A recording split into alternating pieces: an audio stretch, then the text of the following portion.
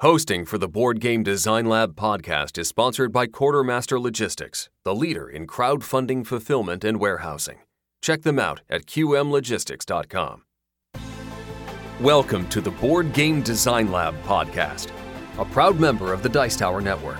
Each week, we want to bring you an insightful interview on a specific topic in board game design to help you design and create games people love.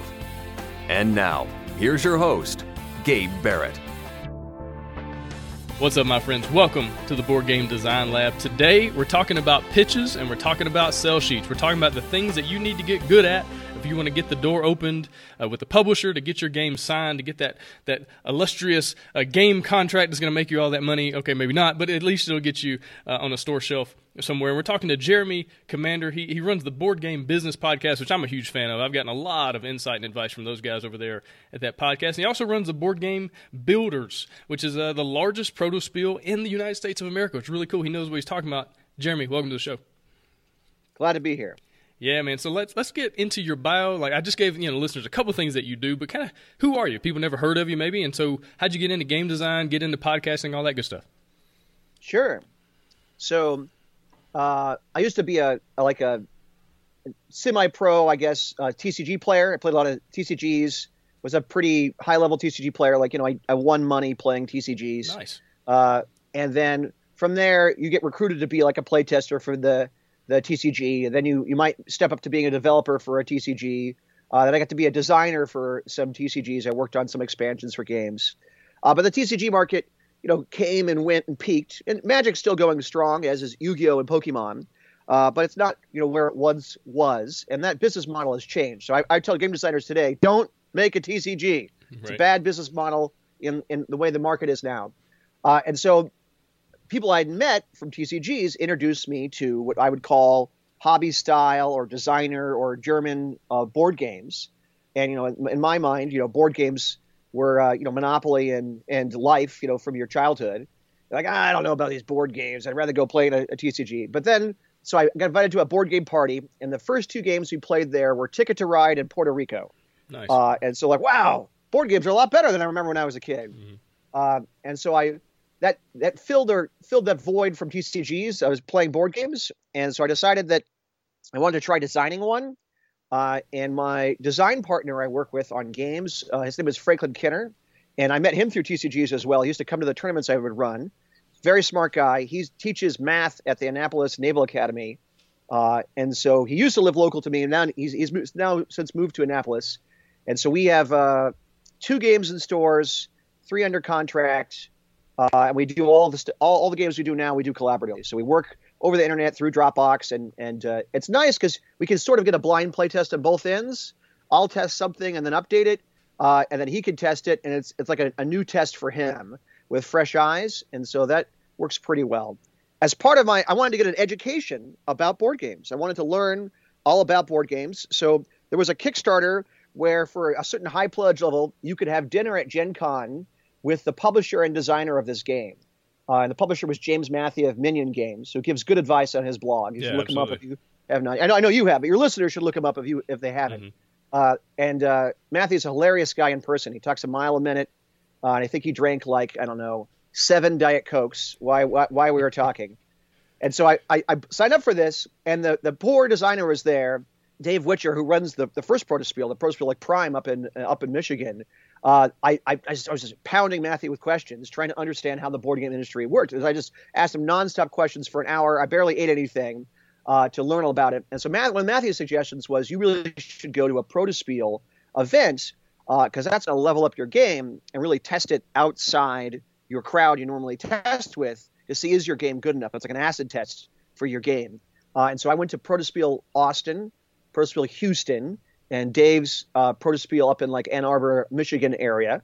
And I learned a lot at all those 3 events. And I interviewed the organizer of each of those and asked them questions and learned more. And then I met people at all those events from the West Coast.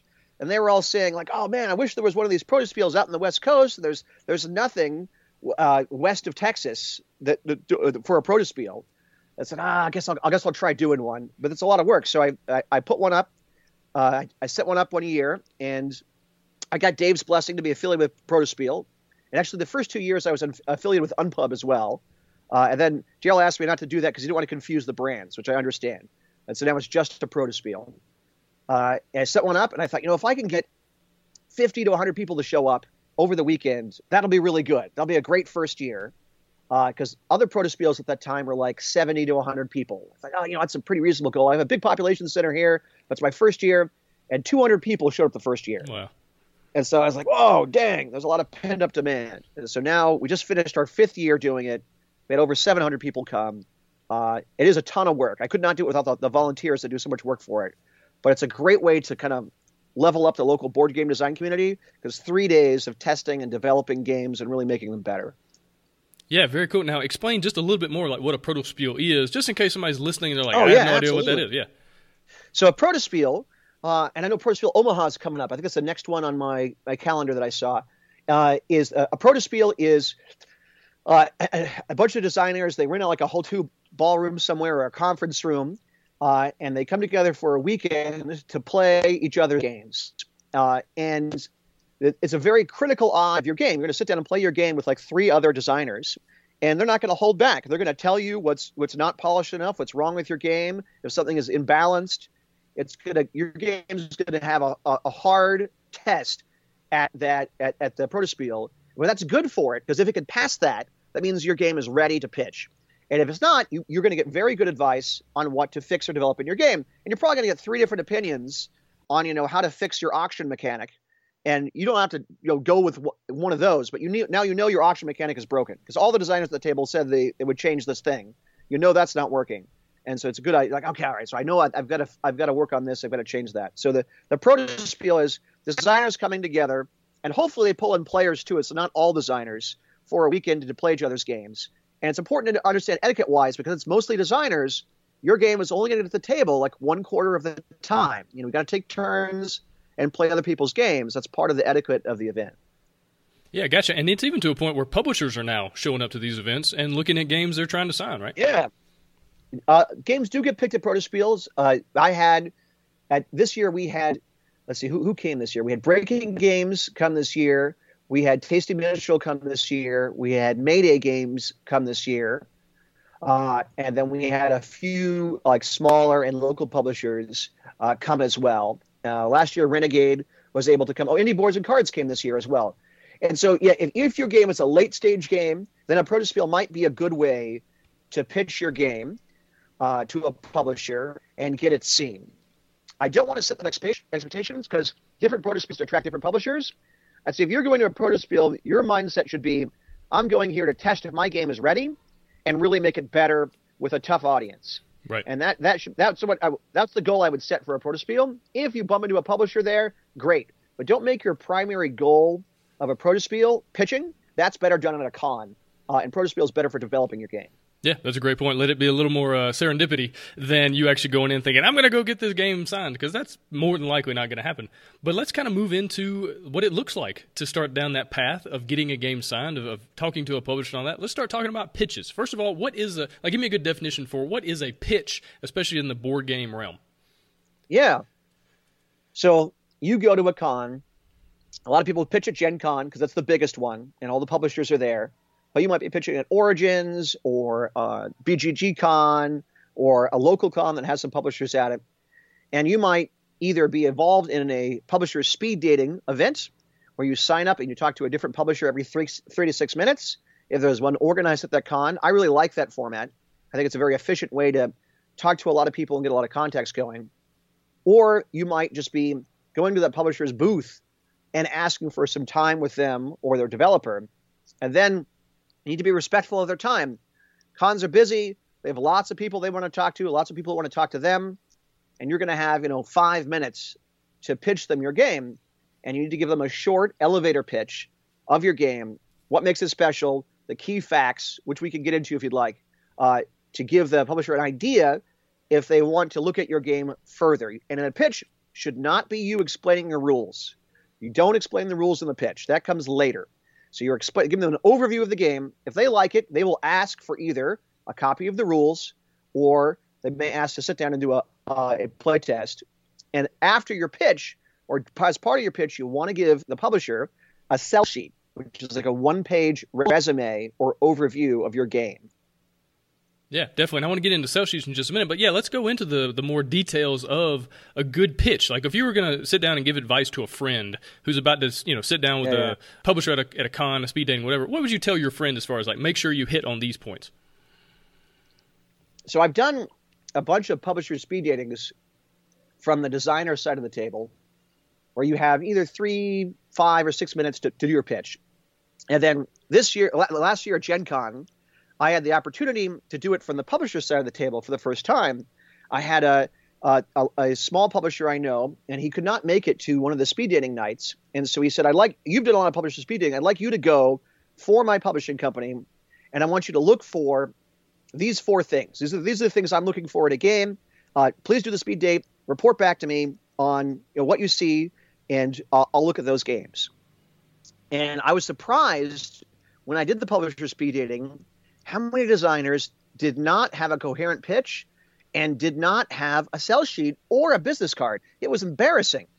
And if you don't come with those things, you're kind of wasting that publisher's time, and that may become your reputation with that publisher for the future. Now they're not going to look at things from you in the future. So you want to come prepared. You want to have your sell sheet. You want to have a business card. So in a pitch, it needs to be short. It needs to be direct. You should start with your name, who you are, because the publisher doesn't know who you are either. So you start with your name, introduce yourself, and then tell them the key facts about your game. What are the number of players in the game? How long does it take to play?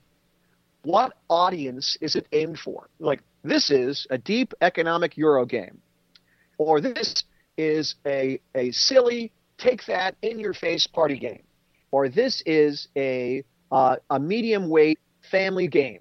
And so you want to kind of set, what's the audience that your game is aiming for? And then you want to do the hook. And the hook is what makes your game special. There's 300 games a month on Kickstarter, and thousands of games will come out at Gen Con this year. How do you stand out in that giant crowd or sea of games? What is the item that makes your game special? I'll give you some examples. So for Agricola, Zev said the hook for him was all the different cards in Agricola, all the different occupations and minor improvements you can do, give the game tremendous replay value, because every time you play, you're still playing on the core engine, but you're playing all these different card combos that are really interesting to play around with. And I think that's why the hook for Terraforming Mars, too, is that massive pile of cards. Every time you play, you've got this different interesting engine you're building. You're building a different corporation, and that gives a great replay value. For Camel Up, the hook is probably the inverted pyramid the dice come out of, right? You drop the dice of the inverted pyramid, people walk by the table and go, what's that? And it's this weird upside-down pyramid, and that's kind of a cool gimmick, but when you play the game, it's a good game, so it gets you in there. And so the hook, it can be components, it can be a mechanic of the game, it can be something that's novel about the game, but the real question is, what's the hook? So I have a game right now called Pirate 21. It's in stores. That's $15, published by Indie Boards and Cards, and it's kind of like blackjack with love letter or coup powers on the cards. And so kind of the hook for that game is you already know how to play. It's blackjack, but you can cheat. And so it's super easy to learn, really quick, easy to pick up filler game, lots of fun stabbing your friends as a pirate. And so that's kind of the hook for that game is you already know how to play. It's super easy and accessible for everybody. And then you also want to go into with your pitch, a more serious developer looking at it. Like if you're pitching to that board game company's developer, the person whose job is to polish the games and finish them for production, they're going to know, how do you win the game? What are the win conditions? What triggers the end of the game? And what does a turn look like? So not all the rules, just like how do you execute a turn, a little snippet of the game. And those are the things you want to do. You don't want to talk until they become bleary-eyed or they stop listening. You want to, do a short elevator pitch and then stop and take questions from them and listen to what they're asking you, because that's really going to tell them, what they're trying to feel out for your game. Really listen to the question. And if they turn you down, like, oh, this is not for us. We do family games. This is a giant Euro. It's not a good fit for us. Then you can ask, well, who is this a good fit for? Get a lead. And lots of people in the board game industry know lots of other people they'll say, oh, this isn't a good fit for us, but you should go down and show it to Mayday, or you should go show it to Indie Boards and Cards because it might be a good fit for them. Yeah, definitely. I think it's so important to realize that just because you have 5 minutes, especially at one of these, speed dating things, that doesn't mean you need to talk for 5 minutes. Like, don't practice this 5-minute spiel about your game. Practice a 2-minute spiel and then, give them time to kind of breathe and ask questions and that kind of thing, because that's really where they're going to get to the heart of what they're looking for and that kind of thing. Now, what's your advice as far as using a language of, like, combinations, as far as, like, so... Recently, I've been working on a superhero game, and people ask me, well, what's it like? What kind of game is it? And I'll say, well, it's kind of like Pandemic meets Eldritch Horror with an Avengers theme on top. Like, just kind of give them, like, the quick, like, these games, and my game's got some similar mechanisms and kind of things going on with this theme. Is that good to have in a pitch as well, to kind of drop some names of other games that it's similar to? Yeah. I've gotten mixed answers about this. I've asked a lot of publishers about this, and some publishers are like, I don't like comparisons at all. That's bad. Don't do that. And the majority of publishers I talk to do like the comparisons, but it's important that you be careful how you make them. So you shouldn't say, my game is like this, but better. Comparing it mechanically is a good way to do it. So you can say, my game is, it's a co-op, mechanically similar to Pandemic, but with this tight superhero theme. That's a good way to kind of set the tone of your game in the publisher's mind. But we don't want to be like, don't be disparaging other games. Or saying, oh, this is like this, but better. So just careful how you do it. You're comparing to mechanics or feels to other games. Right, I think that's a good one. Don't say, it's like Pandemic if Pandemic was a really great game. Don't just throw other games under the bus to try to make yours seem better, because publishers are going to see right through that. That's kind of like when people say, oh, it's going to be as big as Monopoly. No, it's not. And that just proves that you don't know anything about the gaming industry. You don't know what you're talking about. And so don't say stuff like that. All right, now let's talk about, like, when is it appropriate to do a pitch, right? So if you're at a speed dating event, obviously that is the venue. But, if you just catch Zev walking up going up the escalator at Origins, maybe that's not the best time to be like, hey, let me give you my 3-minute game pitch. Like, so tell me the most appropriate times to pitch to someone. So for publishers, they have their contact info on their website, and Zev has done this in the past, and he wants you to email him a few weeks before a con and set up an appointment time to come pitch him. And that's the best way to do it. So you'll get on his calendar, and he's going to meet you at this place at his booth, or at a certain place at a certain time, the gaming hall, to do a pitch. Other than that, you may need to make an appointment at the con. That's like if you're doing it like I come to someone's booth, and they have someone who's looking at the pitches there. Who do I need to talk to? I say, you need to talk to John C. He's going to be back at 4 p.m., come back and try to catch him then, or he'll be here in the booth tomorrow morning, come by then, and then they may give you a time when they want you to come by and look at the game then. Yeah, definitely. So don't just walk up on them when they're in the middle of, like, selling stuff. Yeah. And don't launch into your pitch for the booth volunteer who's there at their first con. Right. That's always fun. Although I think that's a rite of passage for any new volunteer to just have something they have to deal with, and like you had to figure this out. Yeah. All right, now let's talk about, like, in-person versus email, because now not everybody can make it to a con. If you're pitching a game outside of con season, so to speak, you might probably going to have to go through an email form or system like that. So tell me the difference between pitching a game through email versus what we've been talking about with in-person. That's a great question. I have not had success pitching a game through email or through online submissions or doing that kind of process. I've had more success in person. It does work, and I know people who have done it.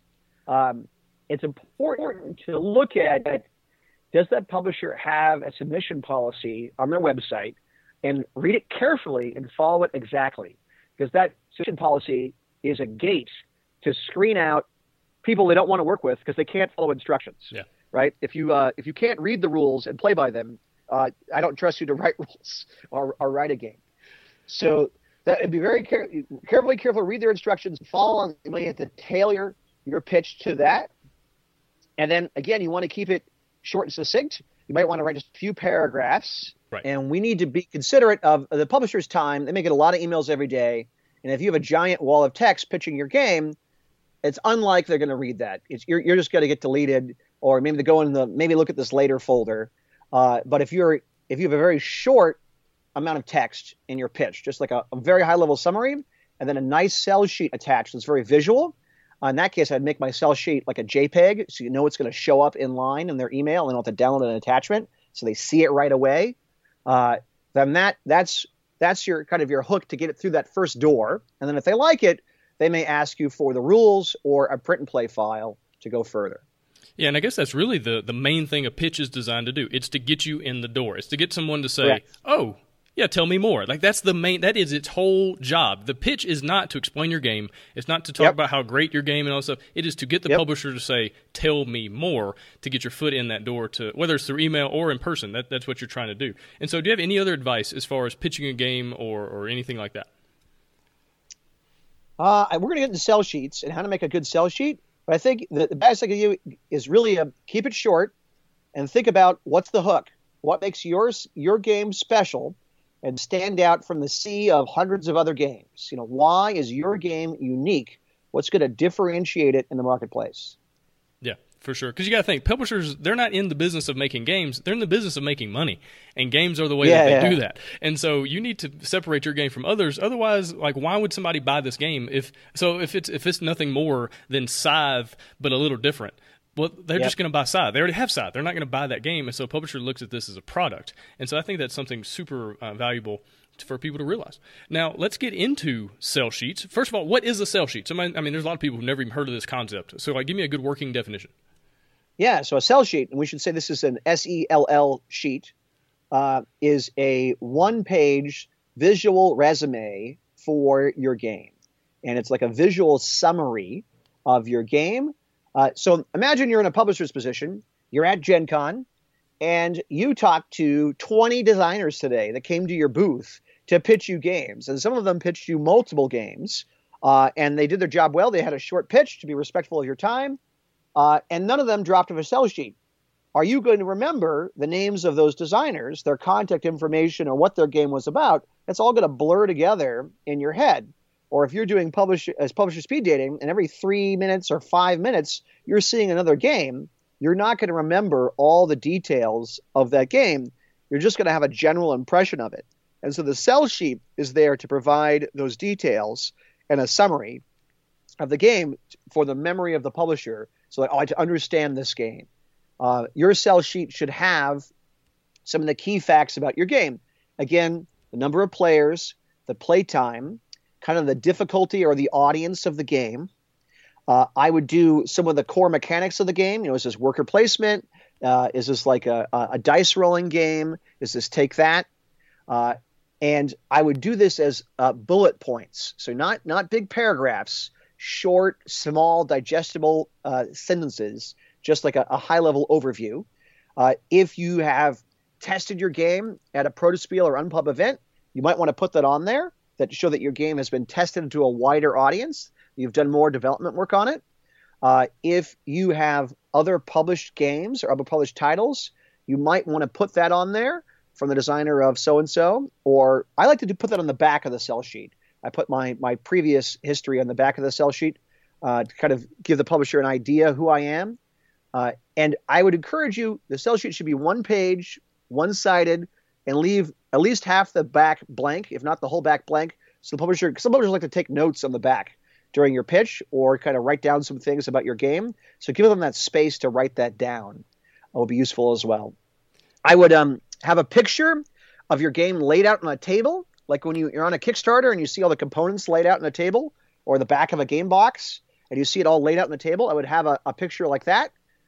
And if your game has a unique component or mechanism that you can show visually, I would have a picture of that as well. So, for example, one of my local designers, Shane, he's working on this like state fair game, and it has a 3D chipboard Ferris wheel that stands up on it's like 12 inches tall. Wow. Made out of chipboard, stands on the table, and you put little meeples on it, and that's part of the game.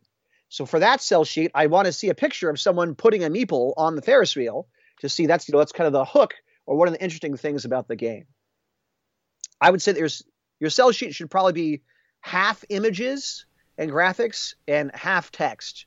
And don't make a wall of text again because it won't get read. So short bullet points, overview of your game. Yeah, definitely. I think, it's important to realize this is not a Word document. Like, this is not just a big Correct. paragraph upon paragraph of summary. Like, that is not visually appealing, and it's not going to stand out. And again, you're wanting to stand out to get the publisher to say, yeah, tell me more. Now, when would you say is the best time to hand it to a publisher? You said, they might want to take notes on it. And so does that mean, like, as you start your pitch, hand them the sell sheet, or is that distracting? I think so. Okay. Yeah. Just like when you go to a job interview, you bring an extra copy of your resume and you hand that to the interviewer at the beginning. The same kind of idea here. I would have a sell sheet ready and hand it over at the beginning of the interaction so that they can look at it and kind of compare it to what you're talking to. And they may have questions in their mind and they missed what you said, how many players it was, so they can look down and go, oh, yeah, okay, it goes up to 5 players. We're looking for that right now. And so I would hand them the sell sheet at the beginning.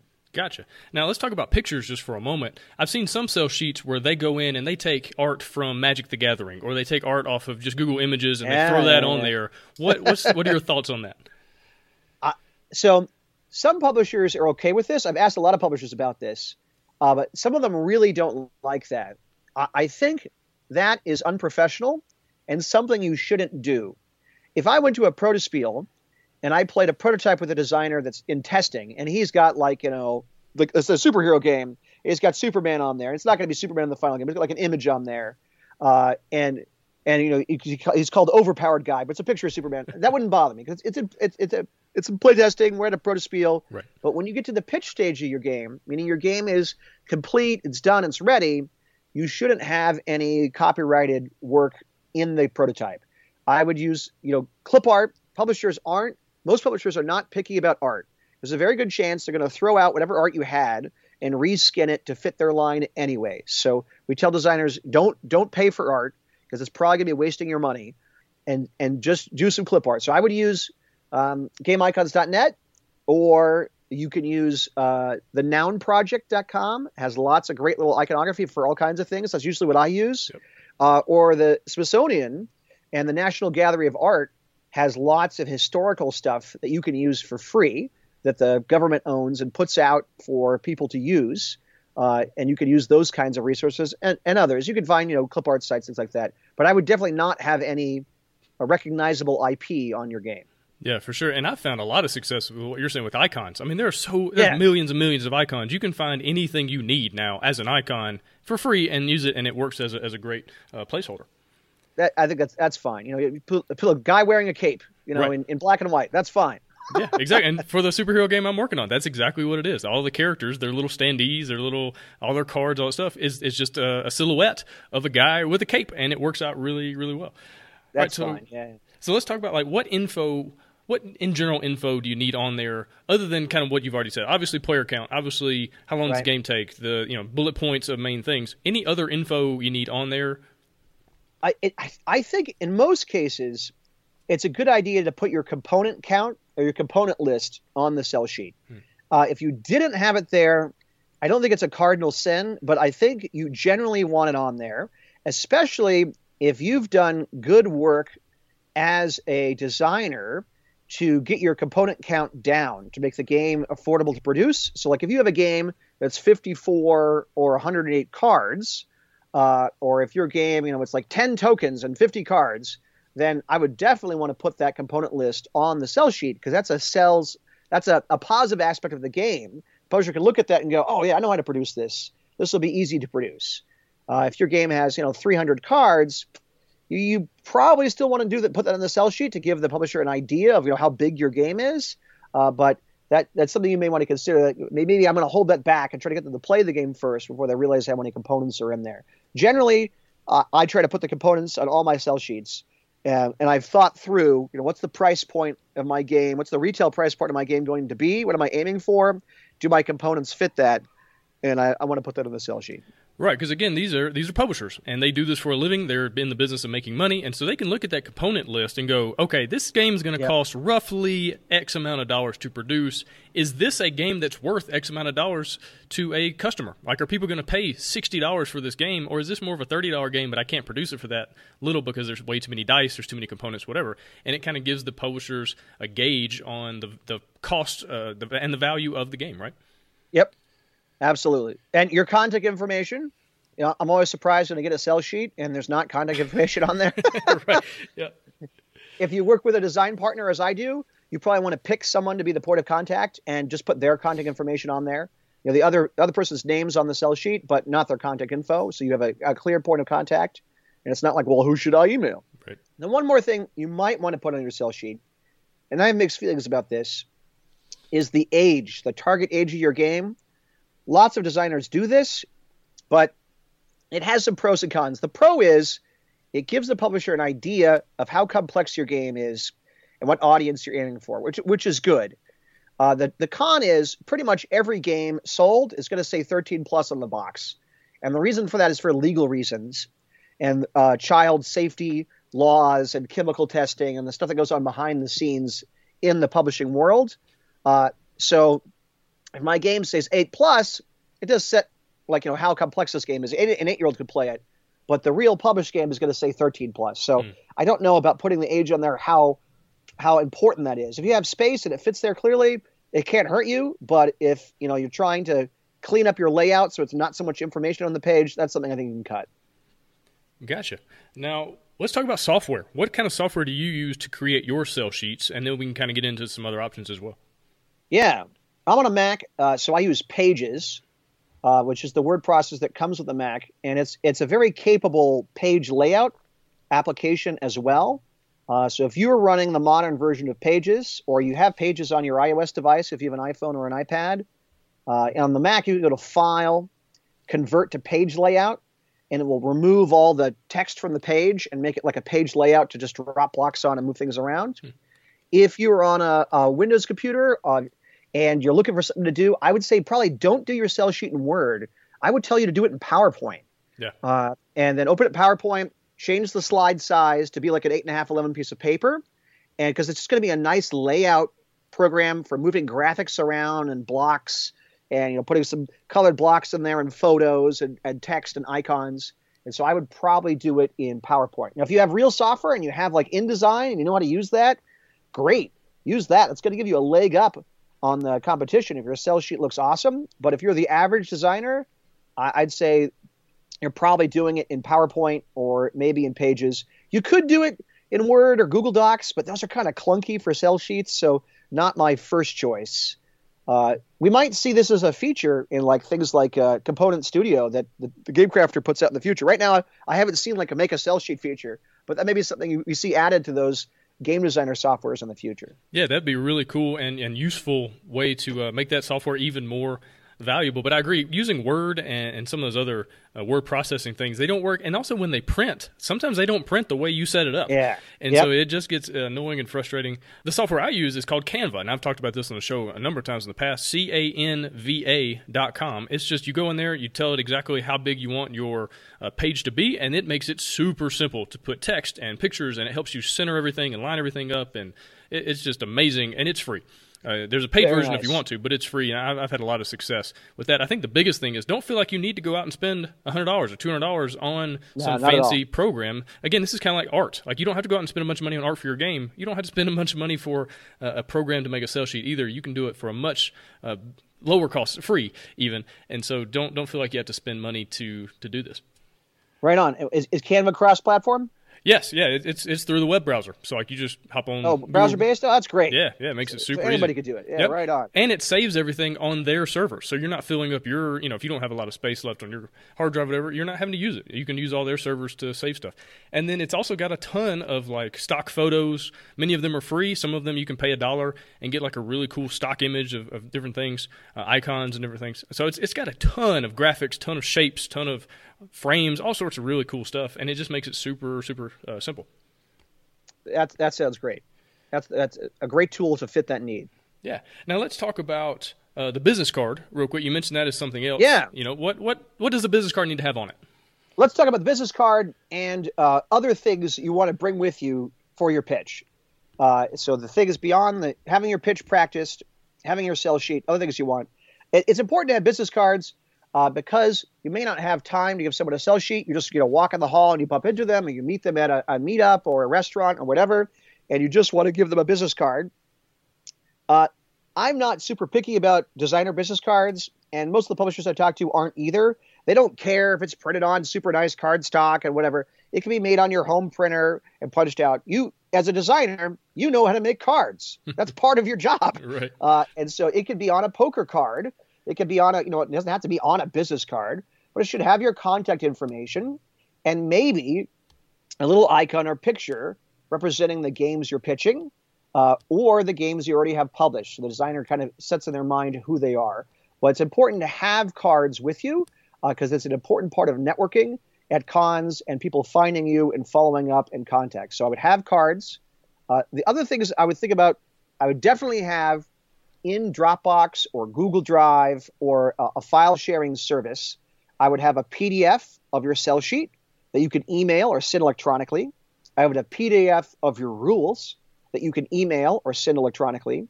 And I would have a unified single file PDF print and play of your game that you can also send electronically. So as you clear those gates, like, oh, okay, I like this game, send me the rules or send my developer the rules, that you don't have to like, oh, here's the paper rules, give it to him. You can email directly to the developer the rules from your account. Or like, oh, send us a print and play. You want to have one ready to go, and that file already made. So you got it. Can I have your business card? All right, it's in your email right now. Bam, done. And you want to be ready with those things to go. You might also want to put those on your sell sheet. If you have a link to the rules or a link to the print and play, you might want to put that link on your sell sheet. That may be useful. Depends on how you want to, if you want to control access to that experience or not, but that may be useful to do. And then lastly, I encourage designers, if they can, and this is harder to do, to make a how to play video for your game and where you explain the rules so people don't have to read the rules. And if you have a how to play video, you may want to have that on your sell sheet or have the link like saved on your phone so you can send someone that link. And you may even want to make it like a 2-minute pitch and rules video if you think that's appropriate as another tool to have in your arsenal. Yeah, definitely. And all this stuff goes so far in making you seem like a legitimate, real-life professional designer. Yes. You know, when someone says, hey, do you have a print and play? And you go, oh, yeah, I just sent it to you. I just emailed you the file. Yep. Like, because I've had, this is something I've run into in the past where I pitched a game, I sent in the sell sheet, I did a rules overview video, and the publisher's like, yeah, I like it. Send me the print and play. And I'm like, oh, crap. Okay, give me like 3 days, and then I'll send it to you. And I was like, man, I feel like I dropped the ball there. And not that it disqualified me, outright or anything, but it would have been so much better had I been like, okay, cool, yeah, I'll send that to you right now. It just makes you seem like more like you really know what you're doing, like you're a professional and somebody they want to work with. Yep. It's a point for you versus a point you missed, you failed to score, right? You want to score as many points as you can. So in the publisher's mind, you're like, oh, this guy's really professional. We want to hit a good pitch. He had a great look at the sell sheet. He had his print and play ready to go. We want to work with this guy versus, well, you know what? He didn't have this. He didn't have that. I asked him for this. It took him 3 days to get that.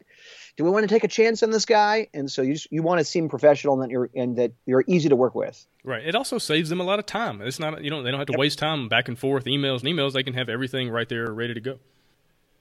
And publisher time is at a premium. Right. You want to be respectful of their time. You want to have a short pitch. Don't explain all the rules of your game because they're just going to go, oh man, when's this guy going to stop talking? And then you want to thank them for their time at the end. So, thank you for your time. Thank you for looking at it. Appreciate it. Sorry it's not for you. You want to be respectful of that time. Don't be defensive about your game because you may have another game in the future. You want to pitch to that same publisher. So what you're doing is you're developing a relationship you're going to use later. Games come and go. That relationship is more valuable and it's going to span multiple games. So, don't burn those bridges. Be polite and thankful and respectful of your time. Yeah, absolutely. Especially if they give you some feedback. If they say, this game's not for us, but, if you change this, have you tried this other game? Have you thought about this? Right. Don't get defensive. Say thank you. Somebody's helping you. They're trying to make your game better, and they know what they're talking about. They do this for a living. And so the last thing you want to do is get defensive and then, try to defend your game and be like, well, I don't think that's a good idea. No, just say thank you. I really appreciate that. Write it down. Maybe it's advice you need, maybe it's not. But again, you're not trying to burn bridges. So, correct. Yep. All right, let me ask you about this. What are your thoughts on having like a picture of yourself somewhere on the business card or the sell sheet or something like that? Like, especially if you meet a publisher in person, just kind of help them remember who it was they saw. Is that a good idea? That's a great question. Yeah, I've been going back and forth on this one too. Should I have a picture of me on there? Because I don't like to look at myself. maybe I have another problem with that. Oh man, that's a tough one. I don't think it could hurt you. Mm-hmm. Especially if it's like you at the table playing the game, that may not be bad. I currently have 2 business cards that I take with me, and one of them does have my picture on it. And the one that's a picture, it's a stylized picture of me. It's like rendered it's rendered in black and white, actually. So it could be laser printed on something. It's not even grayscale; it's black and white.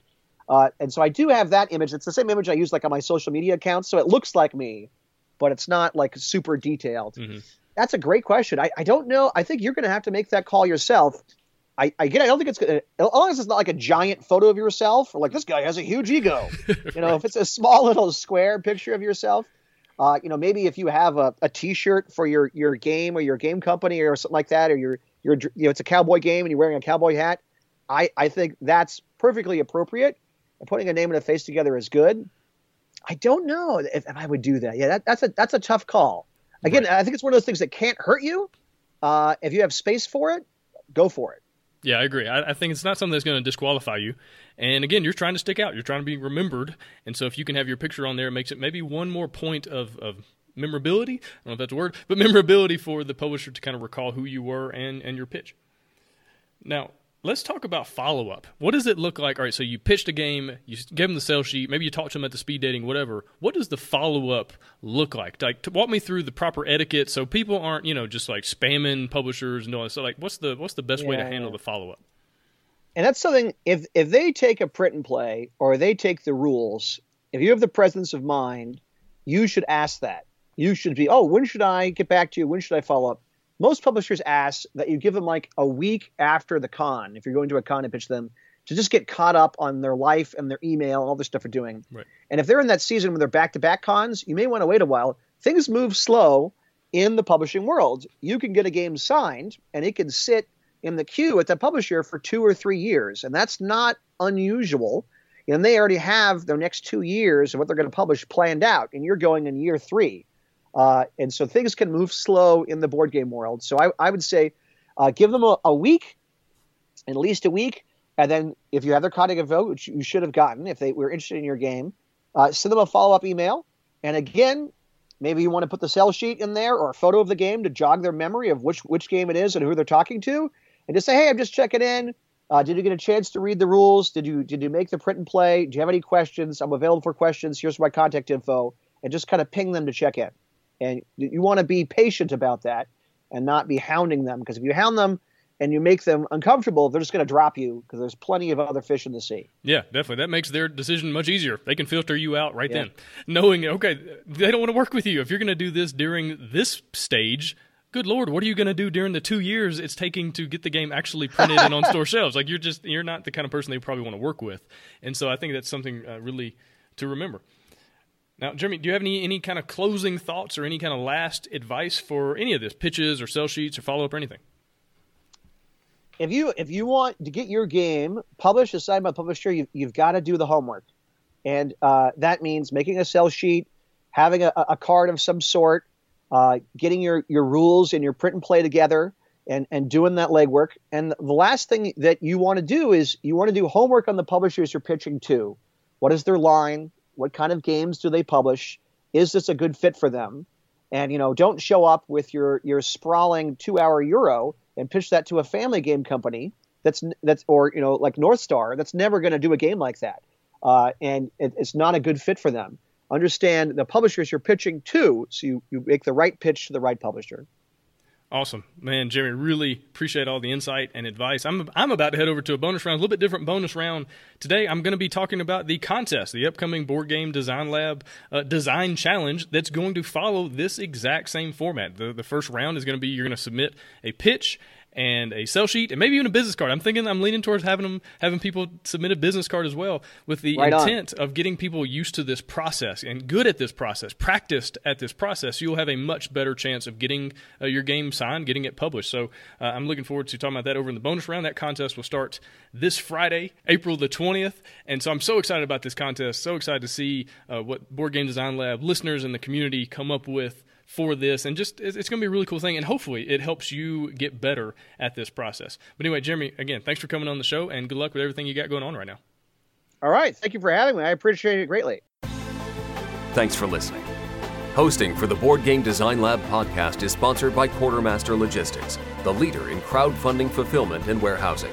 Check them out at qmlogistics.com and find all sorts of game design resources, bonus material, and chances to win free games at BoardGameDesignLab.com. And until next time, keep designing, keep playtesting, and keep creating great games. Did I mention keep playtesting?